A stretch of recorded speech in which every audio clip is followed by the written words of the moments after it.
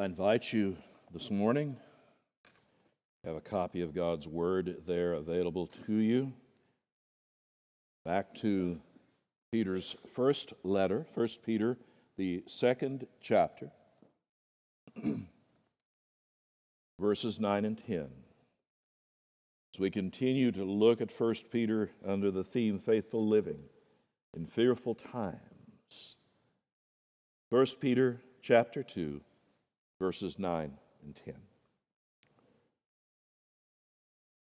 But you are a chosen race, a royal priesthood, a holy nation, a people for his own possession, that you may proclaim the excellencies of him who called you out of darkness into his marvelous light. Once you were not a people, but now you are God's people.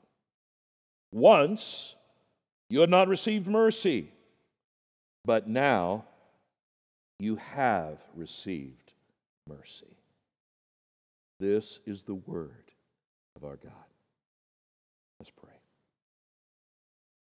And our Father, in these moments now, help us that we hear this, your word, rightly. Open our minds and hearts. Do your work in us that we so desperately, desperately need. We trust in you, Father.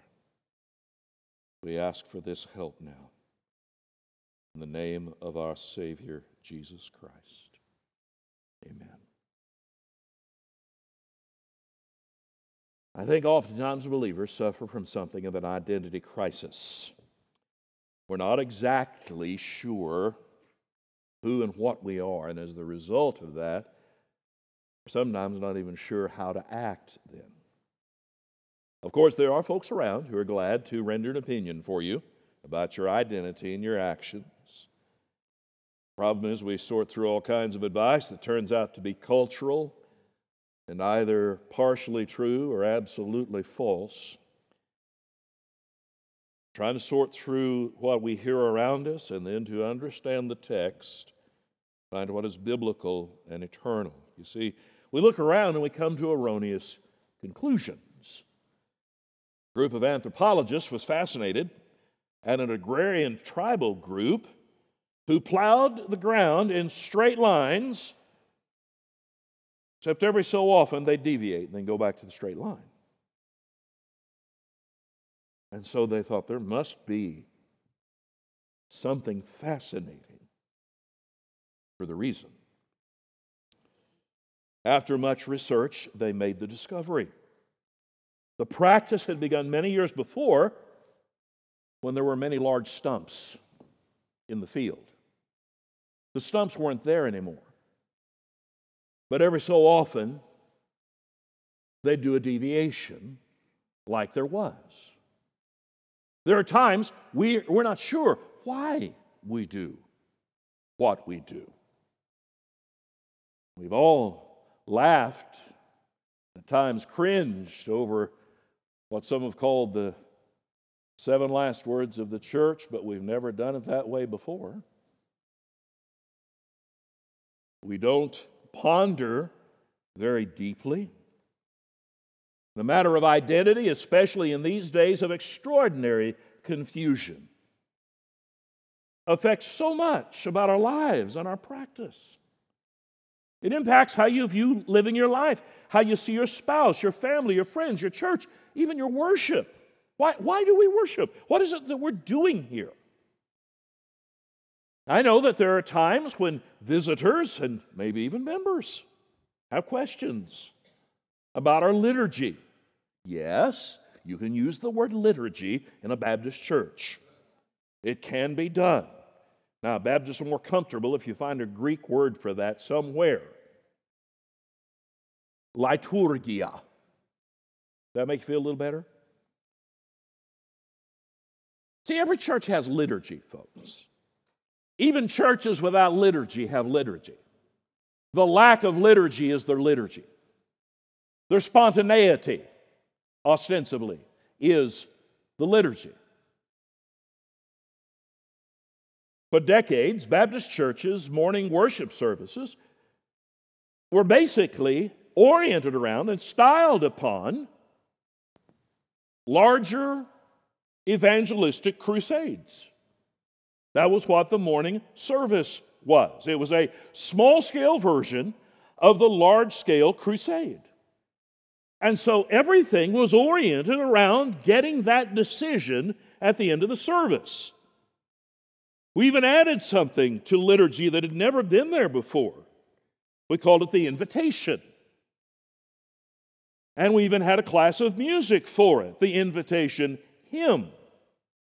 And if you went to evangelistic conferences, as I did when I was a younger fellow and would attend these things, you would hear sermons on personal witnessing, training to do that, which I thought was all very good.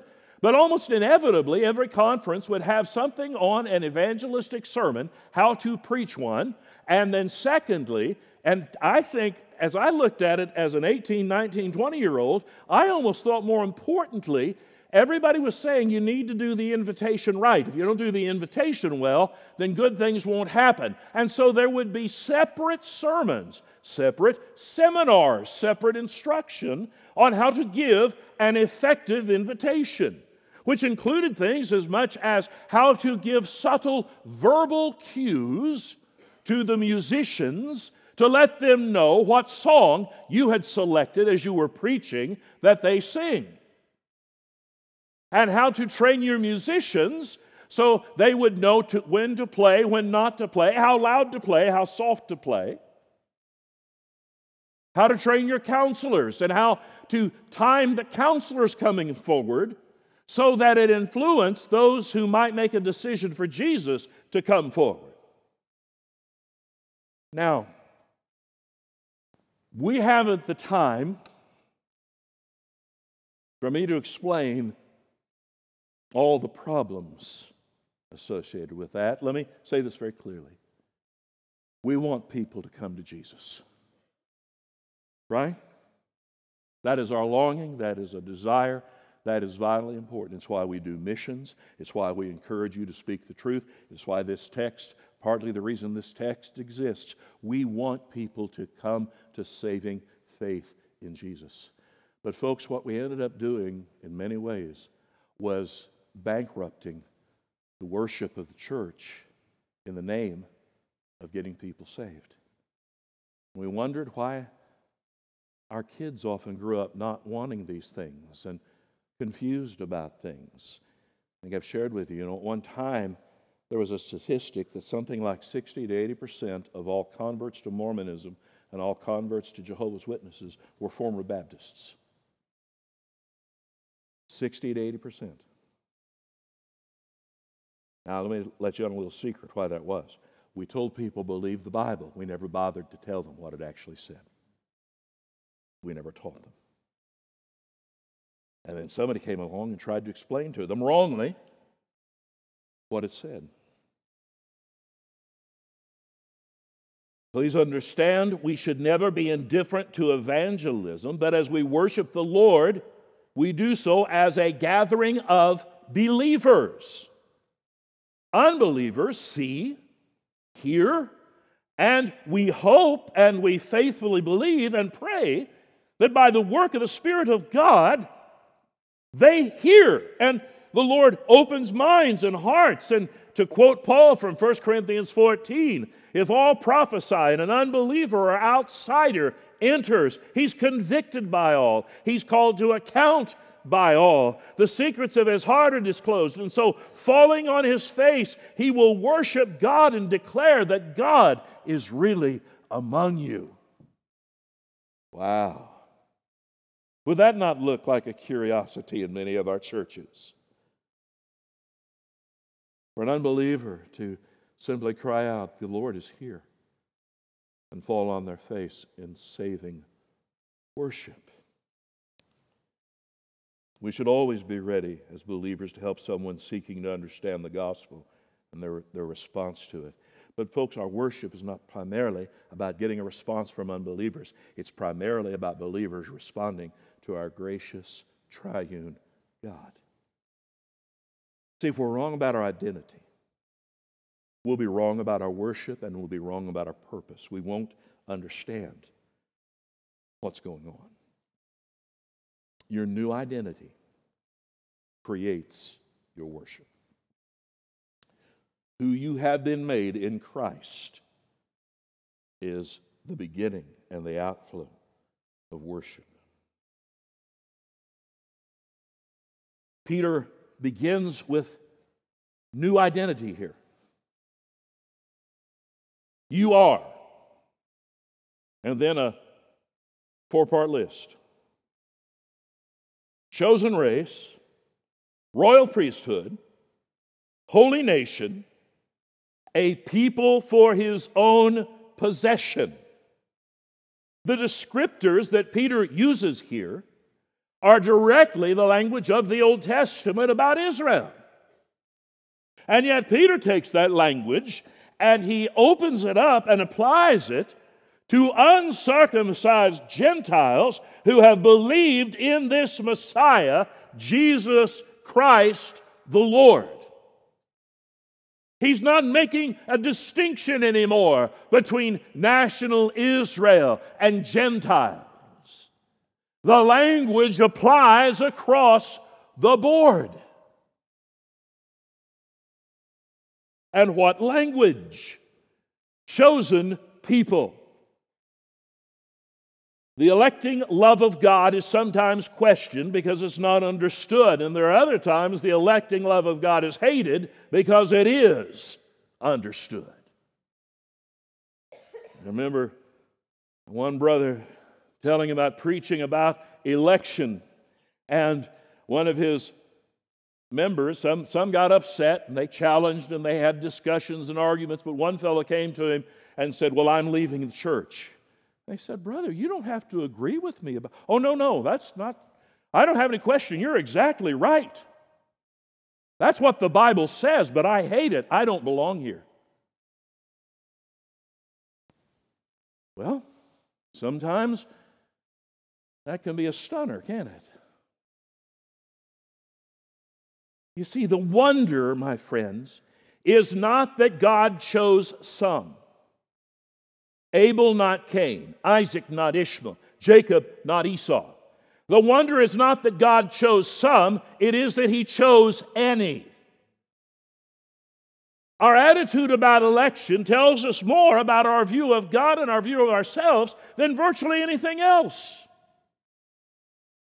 God needs to get on board with me. I'm sovereign. I'll decide if I follow Jesus. Well, my friend, you will decide by the grace and kindness of God, yes. But the deciding did not begin with you. Chosen people. God's love is not motivated by us. God's love is His own pleasure. Christian, you're chosen. Don't get cocky. You didn't do anything to get it. Remember your role in this whole thing, in your salvation. Here's your part: to run as far and as fast and as hard as you could away from the Lord.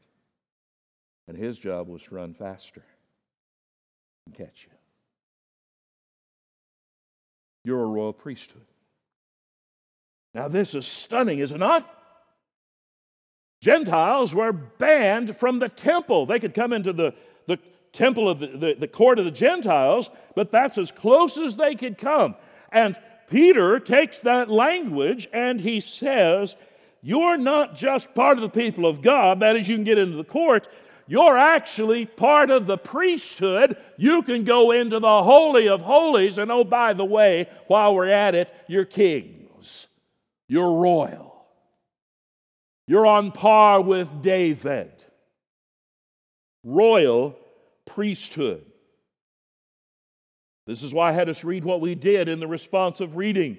No longer strangers and aliens, Ephesians 2. Fellow citizens with the saints, members of God's household, built on the foundation of the apostles and prophets, Christ Jesus Himself being the chief cornerstone.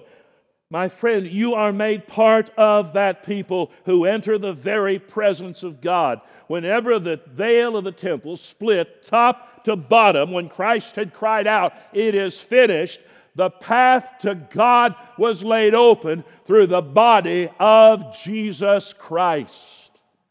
That's why there are no specific priests anymore. All God's people are priests. And we're all part of the royal family. Again, your identity. Holy nation. Hear this well, Christian. You became part of a holy nation not by becoming an Israelite, nor moving to any specific place in the world, but simply by being Christ's. Now, going to give you just a little quick thing here. Have y'all noticed something? Politics really shows up a lot in our culture. Has anybody picked that up besides? Am I alone in that? Everything seems to be about politics. And everybody is very busily choosing sides. And I got to tell you, the wit, the wisdom, the intellectual depth, the nuance that one finds on social media is enough to make you sit in a corner and weep. The stunning ignorance, the staggering hubris, the arrogance. Oh, let you know something. Friend, your primary citizenship is not America. I'm glad to be an American. Do not misunderstand me. But that doesn't even come close to this reality. I'm one of God's people. I'm in His nation. Said it before, I say it again. People ask, what are you politically? I am an unapologetic monarchist. The king reigns. I'm his. What he does is good. I'm with him. Chosen people. Royal priesthood. Holy nation. People belonging to God. I belong to somebody. Now, we are so smart today and so woke that language of belonging makes us nervous. But folks, that's really not meant to be anything other than comforting.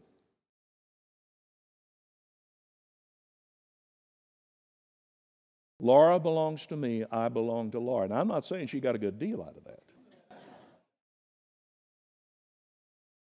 But there is a glorious, godly, right sense of ownership. Not as a Lord and Master, but connection. My children belong to me, and I belong to them as a father. Now, that belonging shifts over time as they mature and become older, but there is a connection that cannot be changed. There's some grandkids out there. I'm owned. That's Paw. That's good by me. We ought not be afraid of that. It actually expresses the deepest essence of our relationships. Jack Miller, in his little book, and by the way, this is an excellent little book. I'm not even sure if this is in print anymore, but if you find it, it's worth your time. It's called Outgrowing the Ingrown Church. Outgrowing the Ingrown Church. He said, what then is the basic fundamental nature of the church? To serve itself and its own self-centered interests? Or even, first of all, to serve others? No, its fundamental character is to belong to God. Did you hear that? Its fundamental character is to belong to God. Peter squelches the idea that the church has a right to exist for its own egocentric interests and comforts. It exists for God, and He in His infinite majesty lives in it as a troubling, transforming, barrier-breaking presence. We are God-possessed, God-separated, God-accepted. He has owned us. We are His people. A people belonging to God. Christian, I got to tell you, that has to be one of the most comforting things in the whole wide world. As big a mess as we can be, He says, you're mine. You belong to me. Now, that's what we are. But before what we are, what were we? The believer's old identity. He describes it in two ways. Not a people and not received mercy. Now, in a moment, we'll get to this because it's right out of the book of Hosea. And Hosea is one of those books that troubles us when we read it. What in the world is God doing? Hosea married to Gomer. I have a hard time. I try to pronounce it differently. I think there's a Hebrew pronunciation. You can pronounce it Gomer. Every time I hear Gomer, I can't help but default to something else. I know, a childhood wasted watching television, but that's just the reality of it.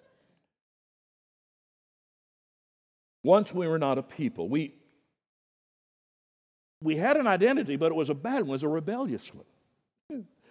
And boy, doesn't that show? James' voice tells a story about sixth grade. He was a sixth grader, and the principal had come in and gave his class a very stern lecture. It had been reported that some students had actually brought firecrackers to school. Now, it was against Pennsylvania state law and definitely against school policy, and any student caught even possessing firecrackers would be expelled. The boy said, I didn't own any firecrackers. I hadn't even been thinking about firecrackers. But you know, once a person starts thinking along that line, firecrackers become an intriguing subject. And as I thought about it, I remember one of my friends had some. Well, he and a friend went home for lunch, picked up the firecrackers, and we're back at school in 45 minutes. They went into the cloakroom. That's the term he used. That's a walk-in closet, by the way, for folks who aren't fancy. A cloakroom's a walk-in closet. And one of them said, now you hold the firecracker by the middle of the fuse, and we'll light it and jump out and people will freak out, but if you pinch it tight, it'll go out when it gets to your fingers. They really didn't understand how gunpowder works. They lit the fuse, it immediately went down to the guy's fingers, and he did what every sane human being does. He dropped it. You cannot imagine how loud a firecracker sounds in an old public school building with high ceilings, marble floors, and plaster walls. Nor can you imagine how quickly a principal can get out of his office, down the hall, and into one of the classrooms. They staggered, deaf, choking, and blinded, out of the closet right into the principal. He was as stunned as they were. He explained over and over again to the parents, I just told them not to bring any firecrackers to school. He couldn't believe the rebellion. I can believe the rebellion. Once we were not a people. We followed the prince of the power of the air. Once we had not received mercy. Now, these quotes, not a people and not mercy, come out of Hosea, the first chapter. We're told in Hosea 1:6, she, Gomer, conceived again and bore a daughter, and the Lord said to him, call her name, as is the daughter, no mercy, for I'll no more have mercy on the house of Israel to forgive them at all.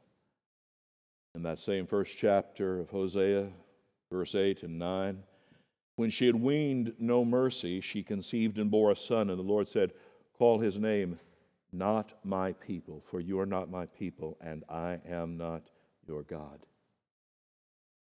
This is the declaration of judgment. No mercy, not my people. But even in this, in the second chapter of Hosea, these words, verse 23, and I will sow for her for myself in the land, and I will have mercy on no mercy. And I'll say to not my people, you are my people, and he shall say, you are my God. The Lord purchases by his own blood a people. He shows mercy. He shows kindness. Paul will say in Titus, who gave himself for us to redeem us from all lawlessness, to purify, to himself a people for his own possession.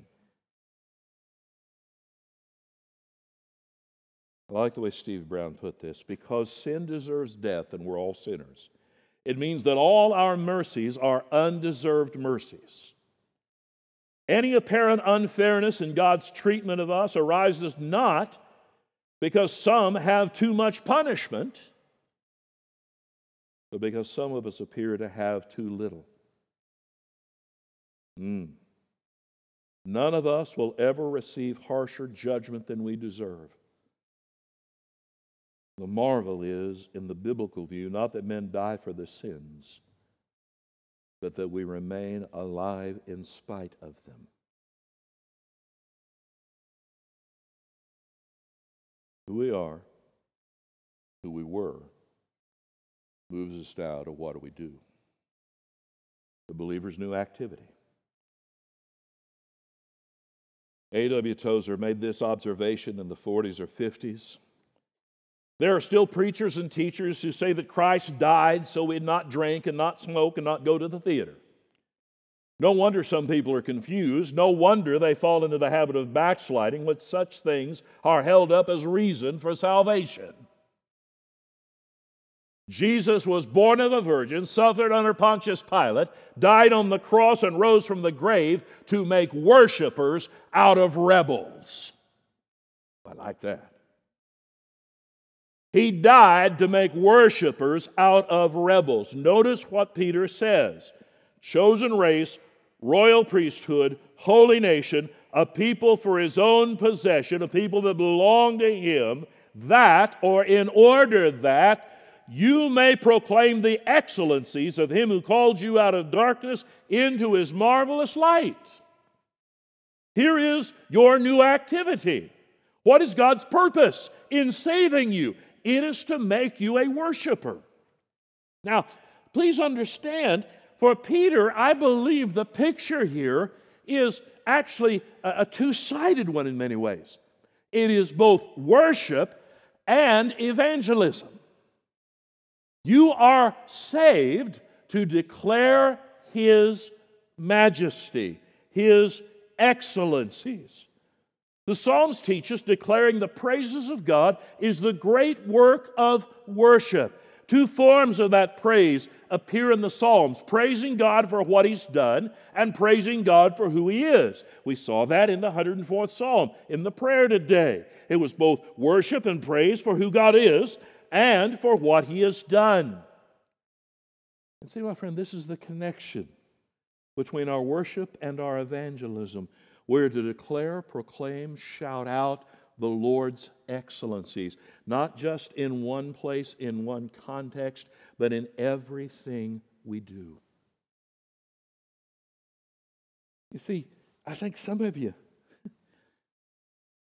you struggled over doing evangelism because you think it's mostly about getting people to stop their sinning so they can be made right with God, and that is part of it. But my friend, if you don't hold up something for them more glorious than what they're holding on to now, I'm not sure you get much attention from them.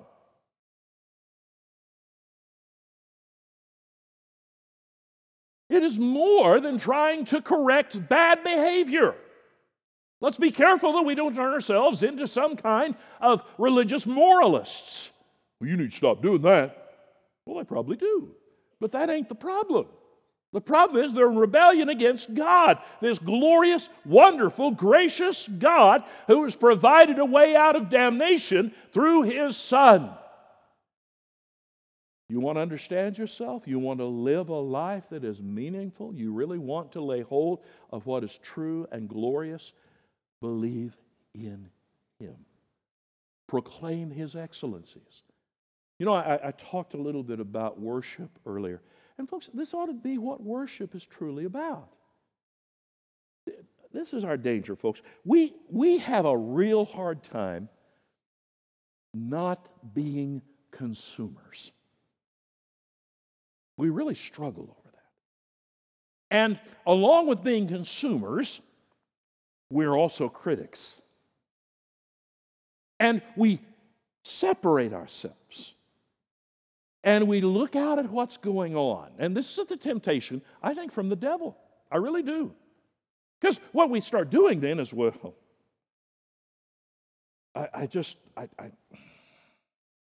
it's probably just me. But I really don't like this. Okay? Well, I can't say it's just you, but I can say it's just wicked. What? Well, I wish we'd do that. Folks, do you understand this is how we land ourselves in the mess? I go back to what I said before. We are to be monarchists. What the king tells us to do is what we ought to do. Right? He's the king, we're not.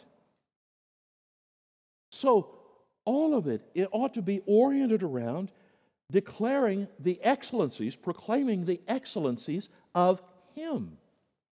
Piper put it this way: what does it mean to glorify God? It doesn't mean to make Him more glorious. It means to acknowledge His glory and value it above all things and to make it known. He goes on to say, all who cast themselves on God find they're carried into endless joy by God's omnipotent commitment to His own glory. For my own sake I do it. For how should my name be profaned? My glory I will not give to another. You see, folks, we don't come here to be critics. Now, please understand, I know there's a balance. It's not that we can't talk about what we do and how things are done. But my friend, are you here primarily as a Monday morning quarterback critic of what's done, or are you here to meet and worship and declare the excellencies of the one who took you from being not my people and not receiving mercy to chosen people, royal priesthood, holy nation, and a people that belong to God? Are you stunned that that's true of you?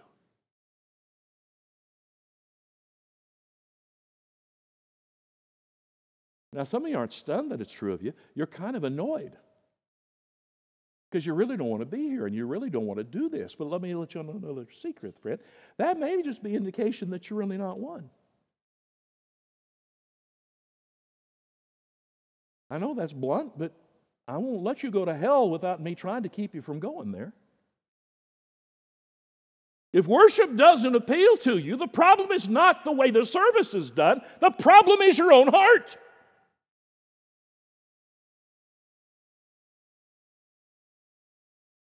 If you can't declare His praises, if there's nothing in you that has an answering echo to that, when you hear declare His excellencies and you go, whatever. May God have mercy on your dead soul.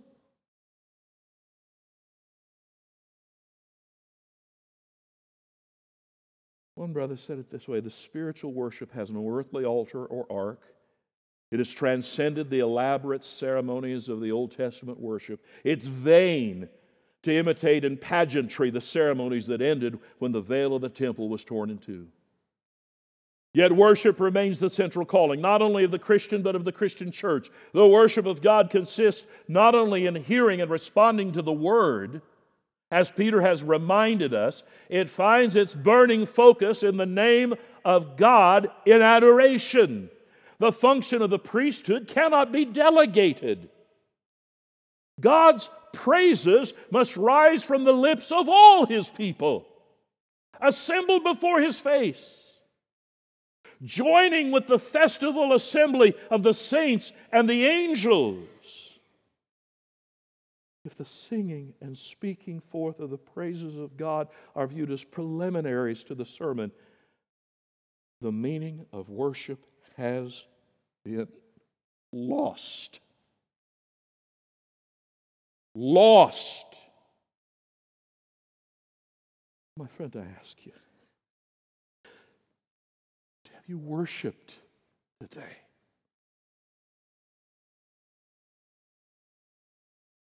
From the moment of the call to worship, that picture clothed in somebody else, someone else's righteousness, to the singing of that glorious salvation. Is he worthy? To hearing the word and saying the word of the Apostle Paul about our identity and being a temple built unto the Lord. My friends, as you hear those things, as you say those things, do you for a moment lift your eyes above the mundane around you and see heaven and he who is seated upon the throne and the Lamb and living creatures who cry out day and night, holy, holy.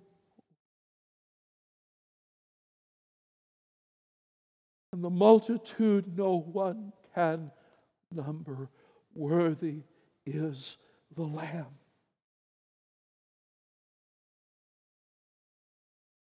What we do here is not slight.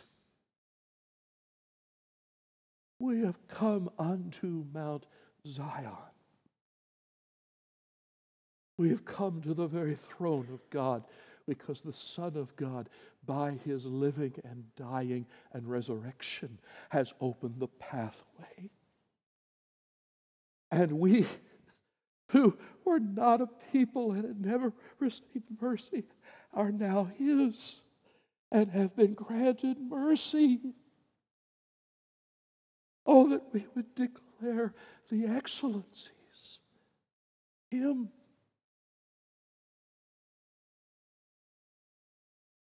Few moments we will physically demonstrate this glorious grace. Not by elements becoming anything other than what they are. You're still holding a cracker and a little cup of juice.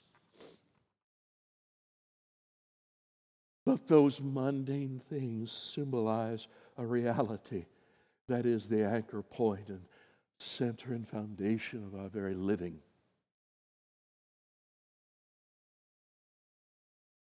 After that, we'll sing.